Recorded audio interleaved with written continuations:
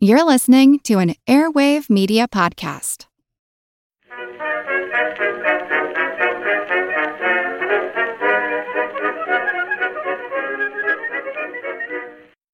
Hello everyone and welcome to History of the Second World War Episode 14, The Great Depression Part 3, London and Paris. This week a big thank you goes out to Doug for their support on Patreon, where they now get access to special Patreon-only benefits like ad-free versions of all these episodes, plus special episodes released once a month. If that sounds interesting to you, head on over to historyofthesecondworldwar.com/members to find out more information. The Great Depression was a worldwide phenomenon, as we discussed last episode. But this episode will be a bit different because we're going to focus on just two nations, who would be important participants in the First and Second World Wars. We will start off today by discussing the effects of the Great Depression, or as they would know it, the Great Slump, in the British Empire. The Empire had entered the First World War as the indisputable economic king of the world, but it had exited the conflict in a very different position. During the 1920s, many nations still looked to London for economic guidance and support, which was support that it would have trouble providing. Once the Depression started, the British government would prove to be pretty flexible, and that flexibility would allow it to be one of the first major economies to reject the gold standard. This decision would provide it with the ability to drastically change how it was able to react with the world of international commerce. In this change, it would also be able to capitalize on its long economic relationships around the world, bringing many nations with it off of the standard, with those nations instead choosing to follow the floating pound that was set in London. The second nation we will discuss today is France, which would choose to respond to the global economic crisis in a very different manner. Instead of rejecting the gold standard, which had served the country so well during the 1920s, the French instead clung to it far longer than in almost anybody else. This was done even though the constant political and economic turmoil that it caused would result in governments cycling in and out of power after only a few months. It would also cause economic hardship and distress among the people of France, contributing to what other nations saw as the radicalization of French politics. One of the problems that every nation would have to try and find a way to solve during the Great Depression was unemployment, and this was just as true in Britain as it was anywhere else. There would never be less than 1 million people out of work in Britain during the Depression, which represented about 1/10 of the working population. The British workers were hit particularly hard by the reduction in international trade, and export industries like steel, coal, and textiles saw a drastic reduction in demand. Now, these industries were also heavily concentrated in very specific areas of Britain, which made the resulting mass unemployment even more heavily felt within some communities. All of these new unemployed individuals were added on top of a system that was already struggling to handle the level of poverty within the nation. Two of the major problems in Britain during this period, and which resulted in large numbers of people living a life of poverty, was an aging population and then all of the war widows. As life expectancy increased and the standard of medical care available to everyone improved, Britons were living longer, but many elderly individuals could not find work, and so, with no available income, they were forced to live on very little. Along with this problem, there were also war widows from the First World War, who had been provided with government pensions due to the death of their husbands, but these pensions were so low that they did not provide enough money to get the widows out of poverty. These women were also not able to get another job, because if they did and earned too much money, the pension would be taken away, which would put them in a real catch-22 situation. Don't work, be in poverty. Work, be in poverty. There were also many people who were working as much as they could, but were still in poverty due to the nature of the work that they performed. And as the economic problems began, the number of shifts available began to be reduced to compensate for a reduction in demand. One of the interesting features of the government's reaction to the unemployment crisis was the fact that Britain, unlike most other large nations, did not put in place any large public works programs. This was one of the reactions of many governments, but in London, they concluded that such schemes would not have any real effect on the problems within society that were causing the unemployment in the first place, and that it was more important for the government to reduce costs as much as possible, even if it meant paying more unemployed workers until the economy corrected itself and they were able to find work. The government would also make a concerted effort to keep unemployment benefits relatively high during this period. And after they came to power in 1929, the Labour government made the conscious decision to keep wages high, even if it reduced total employment. To compensate for this choice, they also pushed to make sure that unemployment benefits were expanded. However, they would only really make this work by raising taxes, which reduced investment in a British economy that was already having investment issues. These problems dated back to the decisions made in 1925, when the British economy rejoined the gold standard. When this move was made, the pound was overvalued, and this quickly caused the banks to have to institute deflationary measures to try and work within the restrictions of the standard. This made exports very expensive, and so some international markets that had previously been important markets for British industries instead took their business to other economies. It also resulted in a very high interest rate, which meant that fewer loans were taken out for capital improvements in the British industry, capital improvements that were greatly needed. Finally, the Depression would see one of the primary sources of the British financial sector disappear very quickly, and this was the money that was made from various financial services, basically loan interests and profits made from various international trade activities. The drop in international trade was a topic we discussed last episode, but just as important to the British banks was all the money that they had invested internationally. The interest and repayment of these investments was a large and important source of income for the British financial industry. However, one of the ways that many nations tried to cope with the Depression was through a suspension of international debt payments. This left a lot of British money stuck overseas, for example in Germany, where tens of millions of pounds had been loaned to the German government and German businesses that they were suddenly unwilling or unable to make their payments on. This was just one of several problems experienced by British banks during this period, and the overall weakening of the pound and the inability of the government and businesses to react to the situation caused discussions to begin about moving off the gold standard. This decision would eventually be made, and it would prove to be the correct move in the situation. After the British government decided to float the pound, other nations followed. Portugal, the Scandinavian countries, and others around the world, with Britain choosing to follow the floating pound, also chose to follow it as well. Of course, the Empire and the Commonwealth nations also came along for the ride. In 1932, there would be a conference of the governments of the Empire and Commonwealth held in Ottawa, where they would meet to coordinate economic policy. During that same year, the first signs of recovery would be seen in the British economy, although it would still be many years before it would fully recover.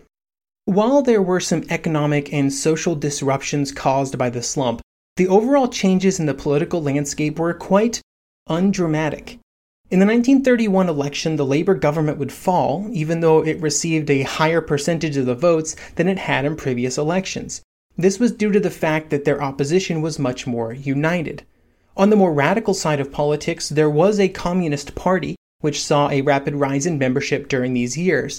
However, given its very small starting point, even this large increase in members was not enough to make it a truly impactful player on the national stage.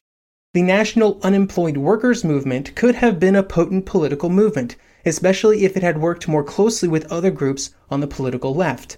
However, it often chose not to, and the organization as a whole spent far more time and resources trying to help its members directly and organizing protests than it did on trying to enact large systemic changes through political action.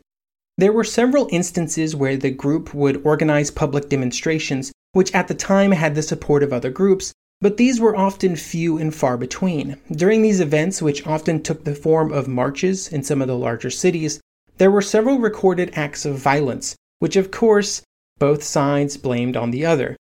In these instances, both sides, the police and the National Unemployed Workers Movement, would be playing the game of public opinion, with the police claiming that they were simply reacting to the protesters who had turned violent during the demonstrations, while the protesters claimed that the police had reacted with violence to peaceful protests. It is really a tale as old as time, and one that continues in various manifestations to this day. Even if the group itself did not often support the more revolutionary actions taken by others, the movement was still seen as a threat to the government. It would be just one group of several that would gain traction during this time, along with political parties like the Communists and the British Union of Fascists. Due to the concerns that these groups and others like them might prove to be problematic, the Incitement of Disaffection Act was passed in 1934, and the Public Order Act was put in place in 1936, both of which had various ways of containing more radical political movements. For example, they included restrictions on wearing political uniforms, which was aimed directly at the fascists, and also put limits on public demonstrations. One of the reasons that more radical political movements did not have a chance to greatly shift the British political landscape was due to the fact that economic recovery began relatively quickly, and after 1932 the country would see a steady upward trend. It would be the first major country to surpass its 1929 industrial production levels, and between 1932 and 1937, unemployment would drop by 50%, and for those employed, the overall standard of living would also increase during the decade. This was driven almost entirely by a huge drop in the cost of living throughout the country, with the amount of money being spent by the average family on food and housing dropping from over 60% of income to just 44%. The resulting large increase in disposable income among many groups within society saw a large increase in the consumer goods industries, which fueled part of the recovery and part of that reduction in unemployment in the mid-1930s. Before moving on, I do want to mention that, while all of this sounds very rosy, it did come at a cost, just not as much to the people living in Britain. One of the drivers of the early stages of economic recovery was the amount of gold and money that flowed into Britain from its possessions around the world, the most important of which was India. During the worst years of the slump, a large amount of wealth was extracted from India through the existing structure of landlords and British-controlled lending institutions. This wealth was then transferred back to London, and this extraction helped to bolster British gold and currency reserves at the most critical of moments. But it would also cause hardship and poverty among Indian peasants to increase as they fell deeper and deeper into debt.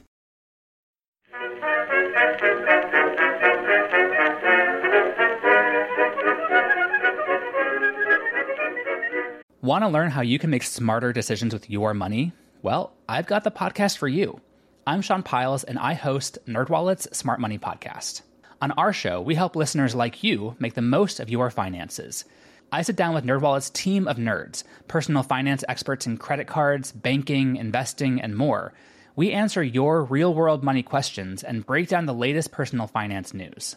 The nerds will give you the clarity you need by cutting through the clutter and misinformation in today's world of personal finance. We don't promote get-rich-quick schemes or hype unrealistic side hustles. Instead, we offer practical knowledge that you can apply in your everyday life. You'll learn about strategies to help you build your wealth, invest wisely, shop for financial products, and plan for major life events. And you'll walk away with the confidence you need to ensure that your money is always working as hard as you are. So turn to the nerds to answer your real-world money questions and get insights that can help you make the smartest financial decisions for your life. Listen to NerdWallet's Smart Money Podcast wherever you get your podcasts.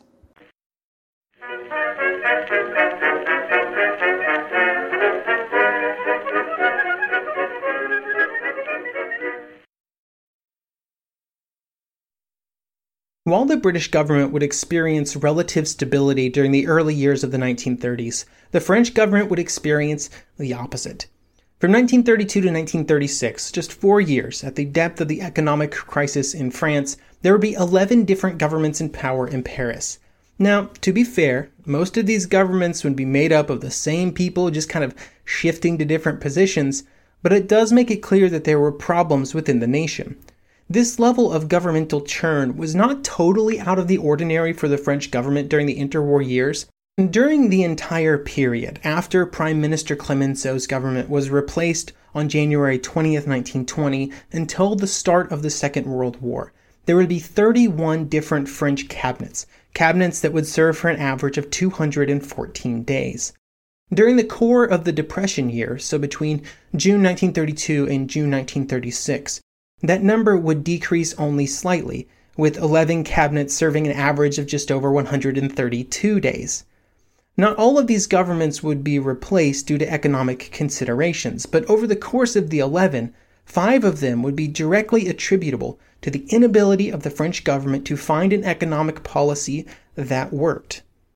One interesting feature of the French situation is that it happened substantially later than it did in other nations. In fact, during the early years of the Depression, when some other nations were reaching their lowest points, the French economy was actually doing quite well.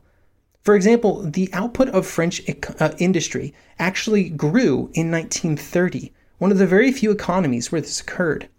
Unemployment would also not be as pervasive of a problem in France as it was in other nations, with the maximum unemployment figures reaching just 2.6%, far less than in countries like the United States, Germany, and Britain.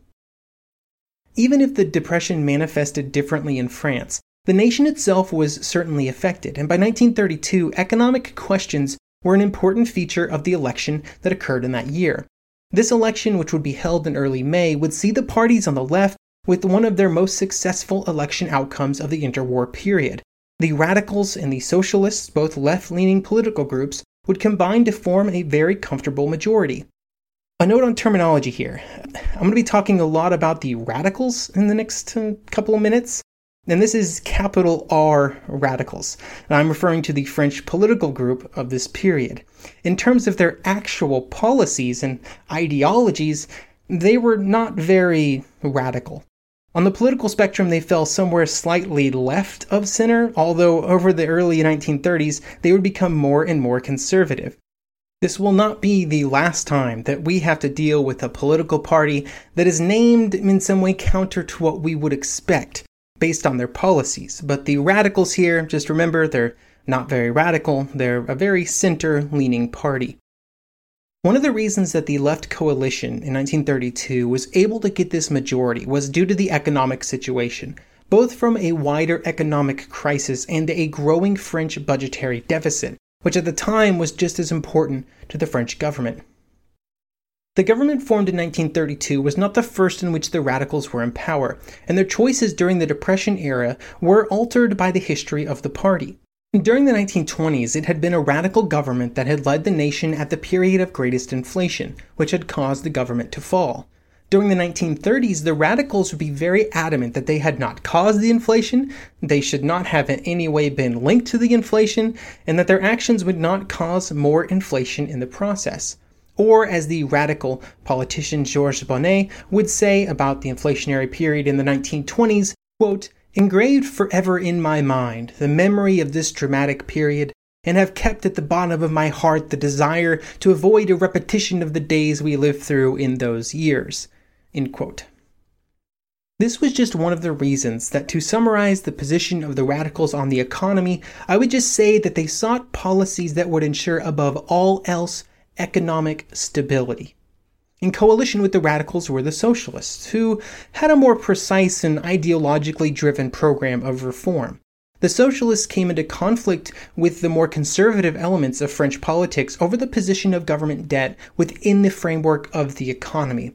Many conservative politicians in France believed that a balanced government budget was essential, and the inability of the French government to balance its budget in the preceding years was one of the causes of the economic crisis that was being experienced. Hand in hand with this idea that the government should reduce spending was the idea that the French government should reduce how much it was altering the function of the economy through its spending. This was both from a business perspective as well as from a social welfare perspective, with the hope that such changes could roll back years of what they saw as a decay of the traditional French social order, or as they would say, quote, "the extension of the idea of the all-providing state, which has made very dangerous progress." On both of these topics, the socialists would strongly disagree.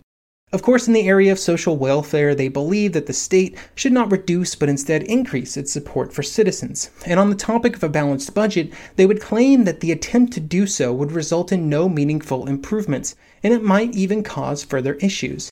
Instead of being the cause for the economic downturn, the socialist interpretation was that an imbalanced budget was instead just another consequence. It was impossible to balance a budget when tax revenues had decreased so drastically.